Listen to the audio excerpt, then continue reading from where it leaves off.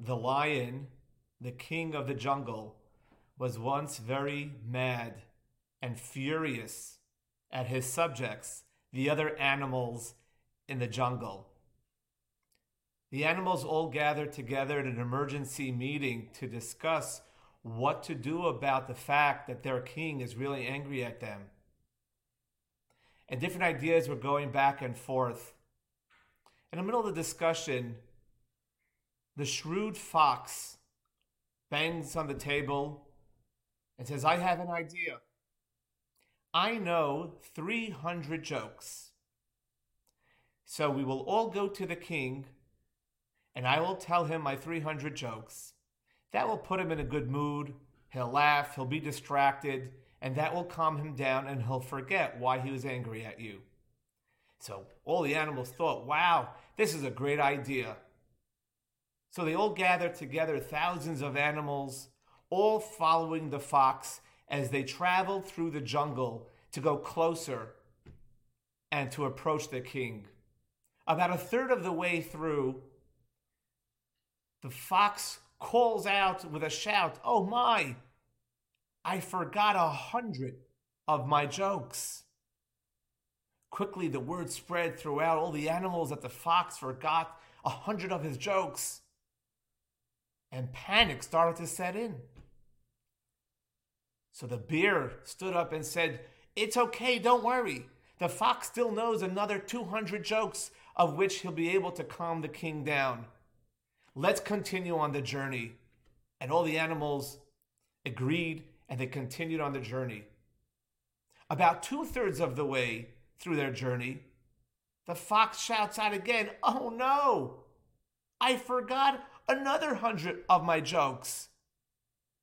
And quickly hysteria broke out amongst all the animals. What could we do?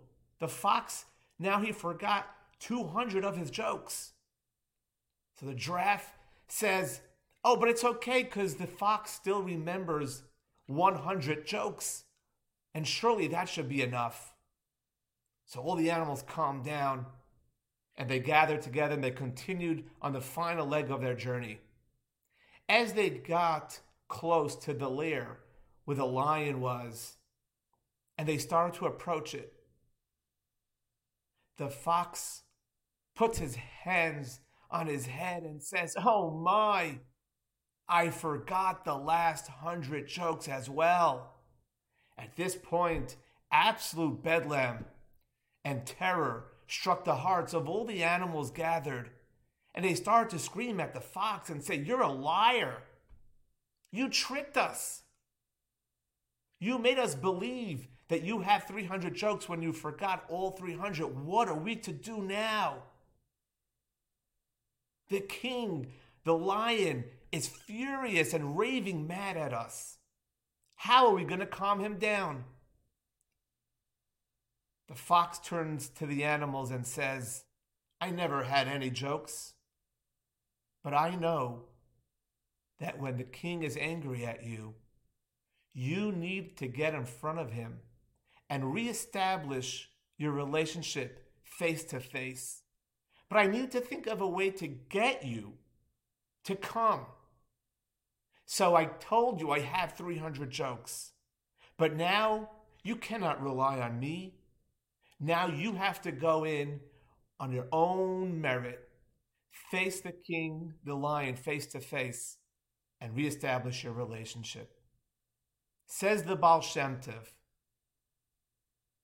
the time of year we're in now, with the Yom Noraim, Rosh Hashanah, Aseret Yemei Tshuva, and Yom Kippur. There are many things that we do and we look forward to help us, put us in a spirit of growth, in the spirit of the time that we're in. We daven more. We hire special chazanim to sing beautiful tefillas. We sing special songs and nigunim which uplift us. We listen to many inspiring drushes and speeches. We do many things to put us in the mode.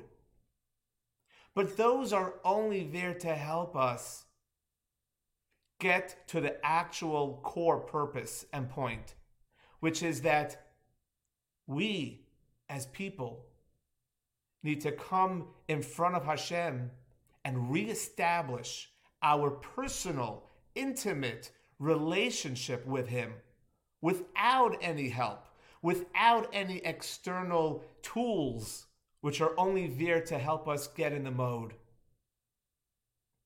So one of those tools which are regularly used is the famous tshuva drashas that we all listened to, especially when we were in yeshiva, in schools, in our shuls. Our rabbanim give the tshuva drashas to inspire us to change and to inspire us to mend our ways.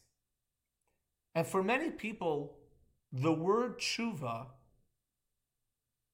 creates an inner shutdown. Something inside of us closes, like a wall goes up when the word tshuva is expressed.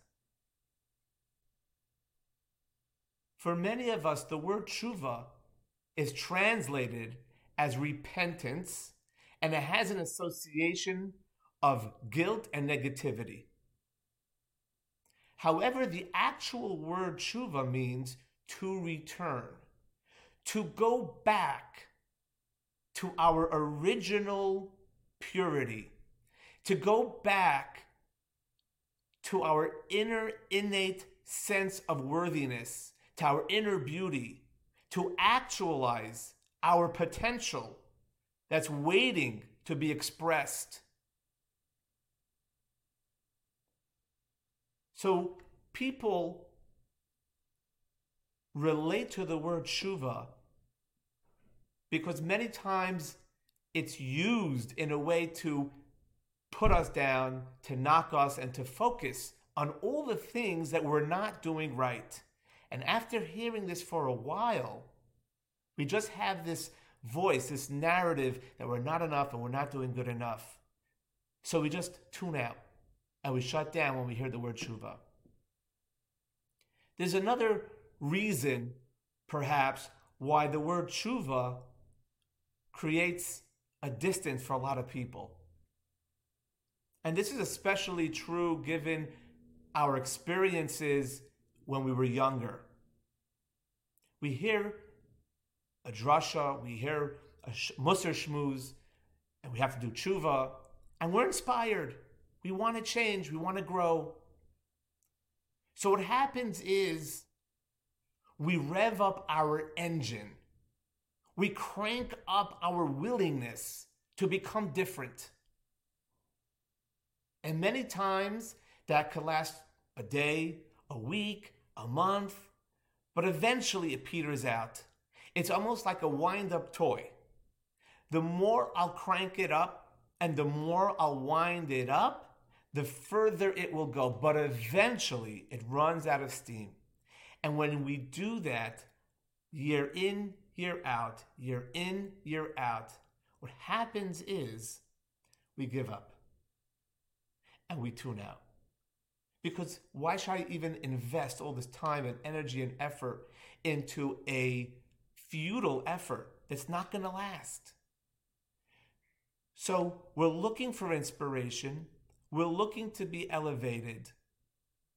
But the idea of tshuva, the idea of personal growth, of refinement, of transcendence, of tapping into my inner reserves of beauty, of potential, and to return to my value of who I am really meant to be and my purpose here is something that's very difficult for many of us.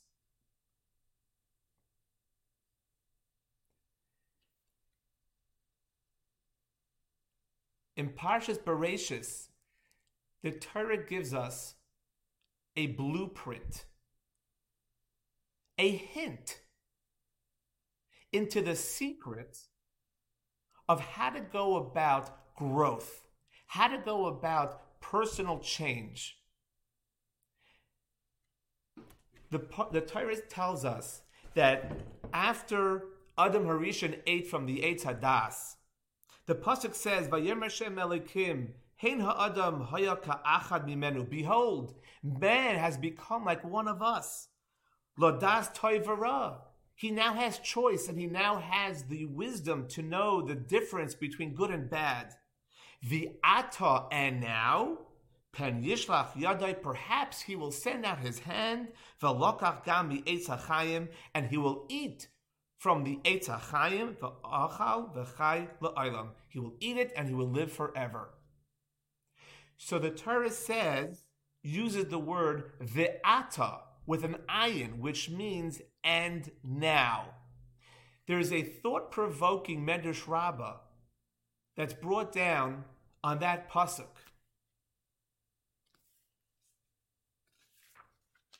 And the Medrash Rabbah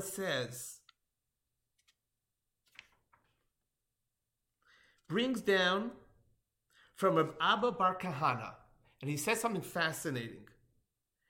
Rabbi Abba Bar Kahana says that at this moment, when Adam Harishon ate from the Eitz Hadas, Hashem opened up for him the door of tshuva.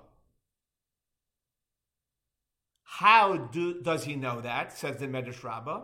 Because if we look in Sefer Dvarim, at the end of the Torah in Parshas Ekev, the pasuk says, "Ve'ata Yisrael." Yaakov Avinu was talking to Klal Yisrael, and he was saying, "Ve'ata Yisrael," and now Yisrael. Ma Hashem lekecha shoyel mimach. What is Hashem asking from you? Ki im liras Hashem lekecha lechas b'chol derachav. The pasuk is talking about serving Him, following Him, and doing tshuva. And over there, the pasuk says ve'ata with an ayin, which means and now. So whenever there is a lashon of ve'ata of and now, ve'ein, says the Medrash Rabbah, that the lashon of ve'ata is a lashon of tshuva, which is a fascinating idea. Why is the word vi'ata, which means and now, a lashon of tshuva?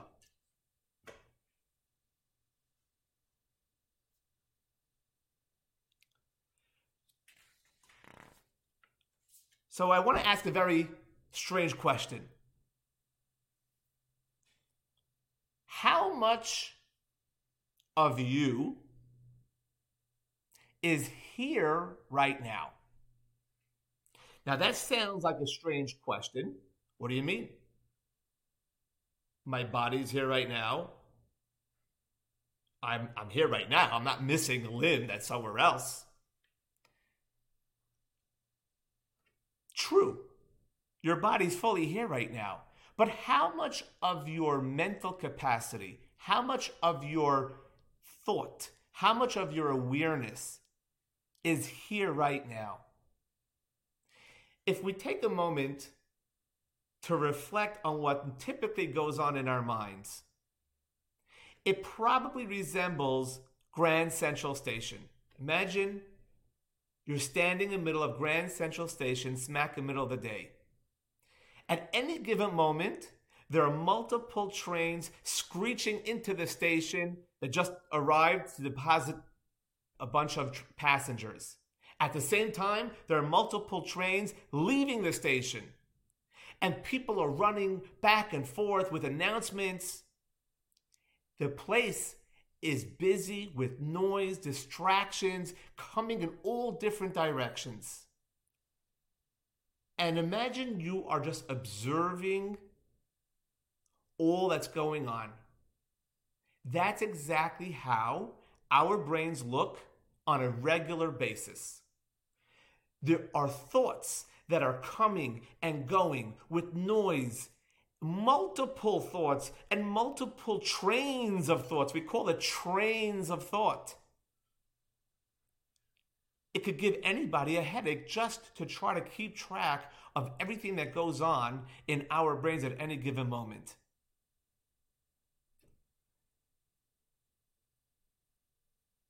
We are either busy thinking about the past or the future or just all kinds of noise. So this pasuk is telling us there's a special key called Ve'ata, and now. The key to change is to fully take up residency in the now. Where am I right now? Not just physically, but mentally. Where are my thoughts right now? Where is my focus right now? If I want to change, if I want to begin the process of growth, the process of healing and change from negative self-destructive behaviors, the process of tapping into my tremendous potential and actualizing it and making the world a better place, where do I start? I start from Ve'ata, from now. But in order to do that, I need to be here. I need to fully be here now.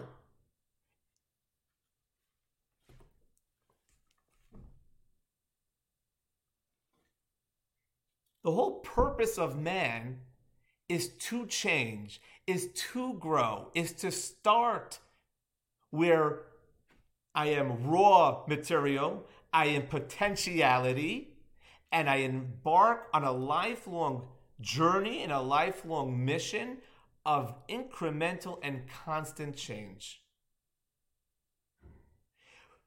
But here is what happens. Many people get stuck thinking about the past.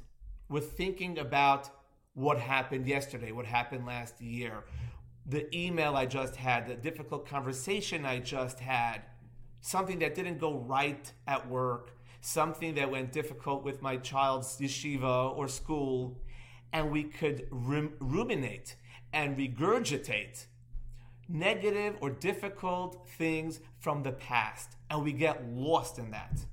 When that happens, the past happened. The past really did happen. But there's nothing I can do at this moment that will change the past. While the past is real, it's not reality right now. Additionally, there are other trains of thought, which is the future. What's going to be? Planning, scheming, fantasizing, getting lost in all kinds of ideas about the future, how I want things to be, how I want things to work out, what I'm going to do, what I'm not going to do. And what happens is we are in the future, which does not exist yet. So when my mind and my awareness and focus is in the past and in the future, and this could happen at the same time because our thoughts are like a train station coming and going in different directions. And then on top of everything else, we have incredible amount of noise going on in our minds at any given time. Images, sounds, noises, thoughts, ideas that just keep on popping up. It could give us a headache if we are aware, with full awareness of all that goes on in our minds at any given moment. But what happens is that I am everywhere but here. I am everywhere but the present. And if I am everywhere but the present, then I could never embark on a lifelong journey of change and growth.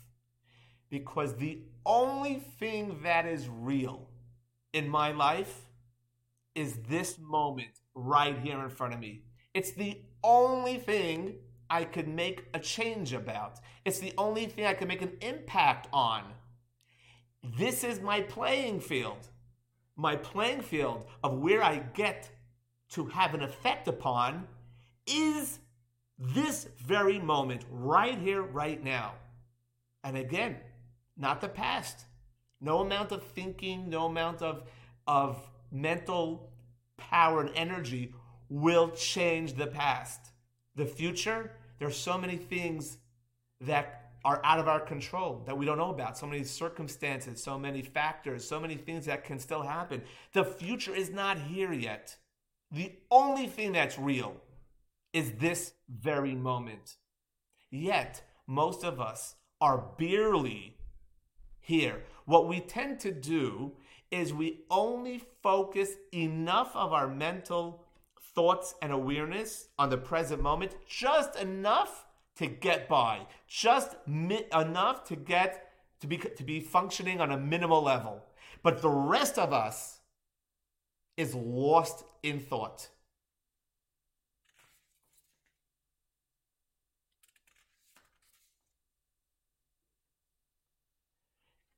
There's a tendency of people to always be going on to the next thing. There's a famous line that says, life is not a destination, it's a journey.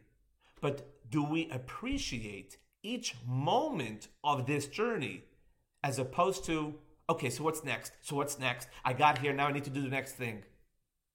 I once had a chavrusa, we were learning a kasha. And right away I asked him, so like, what's the teretz? What's the answer? And he told me, relax. Let's first appreciate the kasha. Let us stay in the question a little bit so we can savor it, we can appreciate it, instead of running, what's the next thing, the next thing, the next thing.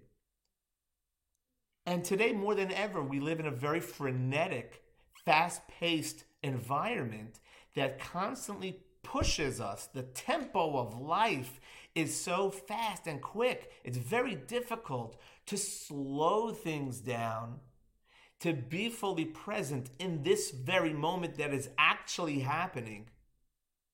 We're busy catching up on the moments that we didn't have enough time to think about, worrying and planning about the moments that didn't happen yet. But the biggest one that loses out is the present. Says the Medrash Rabbah, where do we make change? Where is the playing field that we can actually affect real change? That's in the Va'ata. Va'ata, right now. Now here's the funny thing. It's always now. It's always here and now. It's always the present moment. At any moment that I become aware that I've been lost in thought, that I've gotten distracted, whether I got distracted for 10 minutes, for 10 hours, for 10 days, or for 10 years, this moment that I wake up and I have the awareness that I've been lost in thought, I can capture and own this moment and make a difference in this moment. The next moment is a new opportunity. The next moment is another opportunity. Every moment, this is the beginning of the rest of my life. This is the beginning of the rest of my life, right here. Oh, but I'm going to get distracted again. I'm going to get lost. That's fine. The moment I wake up from that fog, I'll have a new moment and a new moment and a new moment. And when we string together enough of these moments, they start to make a tangible difference. We're all looking for inspiration. We're all looking to be uplifted with a positive change and positive messages. So we look all over. We look here, we look there, we look for other people, we buy books, we listen to Shiur, and all these things are wonderful. But it's like someone who sleeps with a fan at night. In the middle of the night, imagine you sleep with a fan and you wake up in the middle of the night only to find that the plug had fallen out. You're too tired to get out of bed. You certainly don't want to put on the light to see. So you grab hold of the plug and you start trying to find the outlet. And you bang it into the wall here, and you bang it into the wall there, and you bang it into the wall there, and you can't find the plug. And finally, you find the plug and you plug it in, and now the fan comes to life and it's working beautifully. That's exactly what happens. We are looking all over for inspiration. We're looking all over for that magic pill to change. And we're banging here and banging there, trying to find the outlet. But here's the secret. The outlet is right here, right now. It's not in the future. It's not, I'm going to change when. When this happens, then I'll do. It's at this very moment. This week's Parsha, Parshas Nitzavim, the Parsha right before Rosh Hashanah, says, famous pasuk, Ki ha-mitzvah zayis, Loi b'shamayim hi. It's not in the heavens. The pasuk before, V'loi rechaiki, it's not far away. Ki karoiv elecha hadavar ma'od. It is exceedingly close. Do you know how close? It's right here. Do you know when it is? Right now. I'm sitting in the moment. I am sitting and fully taking up residency in the place where change happens. I need to be fully present. I need to be fully aware of this moment. But here is this thing. Everything I'm saying sounds very simplistic, very elementary. But the hardest place in the world to be is right here, right now. Try to sit quiet, and we start to get irritated, agitated, antsy, fidgety. Being present, fully present, is an extremely difficult thing to do. But it's critical because that's where life takes place. Where does life happen? Where? It happens right now, right here. Not in the future, not in the past. It's right here. We can own our lives if we own our present moment. So let's get practical. Practically speaking, what could we do to become familiar with the present moment and to take up full residency in the here and now? So I'd like to recommend 4 action items from easiest to hardest.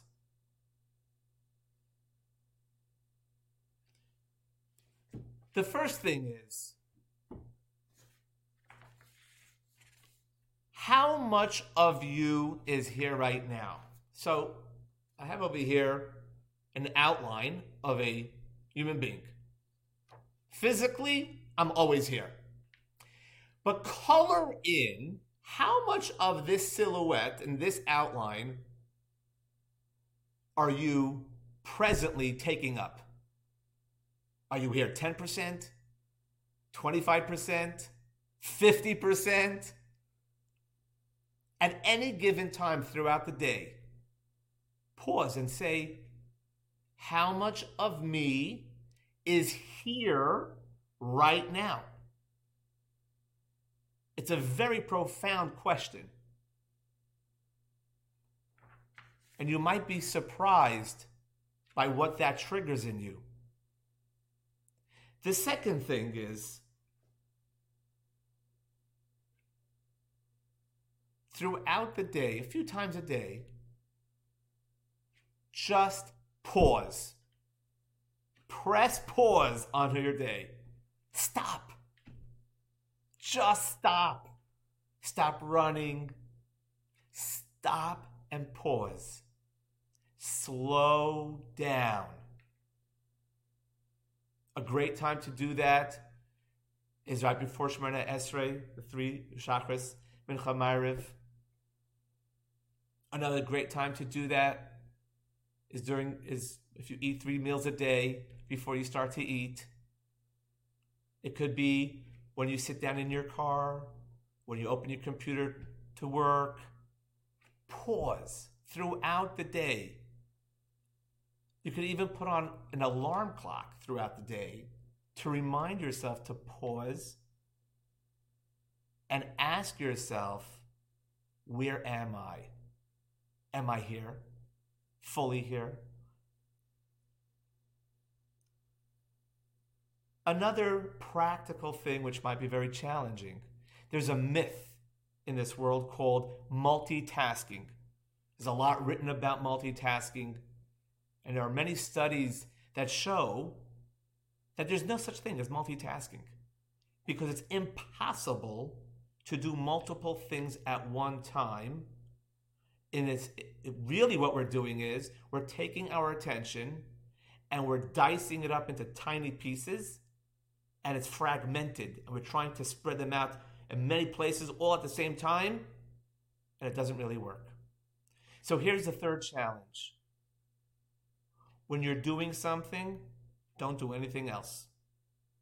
For example, I try this many times. When I'm on the phone, I try not to do anything else. That includes not checking emails, not going on my computer for other things. If I am talking to somebody, can I fully give my full attention and awareness to this conversation? When I'm talking to my wife or someone else, can I put down my phone or put down the book or whatever else that I'm doing and fully face the person and being fully there? Very difficult, very simple, but not easy.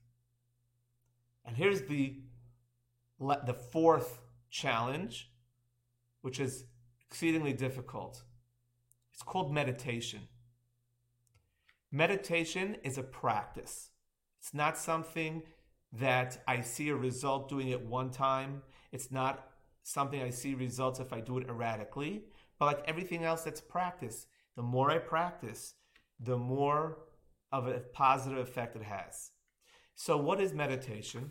And I want to read to you from Rabbi Aryeh Kaplan. He wrote a book in English called Jewish Meditation. And I just want to read to you a little part of that book where he talks about what is meditation. And it goes into exactly what we're discussing today. In its most general sense, meditation consists of thinking in a controlled manner. It is deciding exactly how one wishes to direct the mind for a period of time, and then doing it. In theory, this may sound very easy, but in practice it is not. The human mind is not a domesticated animal, but rather seems to have a mind of its own beyond the will of the thinker. Anyone who has ever tried to concentrate on a subject only to have his mind drift to other thoughts is aware of this. Sometimes it seems that the more one tries to control one's thoughts, the more they refuse to be controlled. It is strange that most people have never given a thought to their thoughts. Thoughts are so much part of our being that we take them for granted. One of the first steps in meditation is learning how not to take our thoughts for granted. A simple exercise will demonstrate how difficult it is to control your thoughts. While this may sound ridiculously simple, in practice, it is tantalizingly difficult. So before we enter into Rosh Hashanah, Aseret Yemei Teshuvah, and Yom Kippur, and we embark on this process, this lifelong process called change, personal growth, healing, recovery, actualizing and tapping into our incredible, vast potential to make a positive effect. And we don't know where to begin. And we don't know where is that secret door that can make a lasting change. Ve'ata, ein ata ela tshuva. The place is here, and the time is now.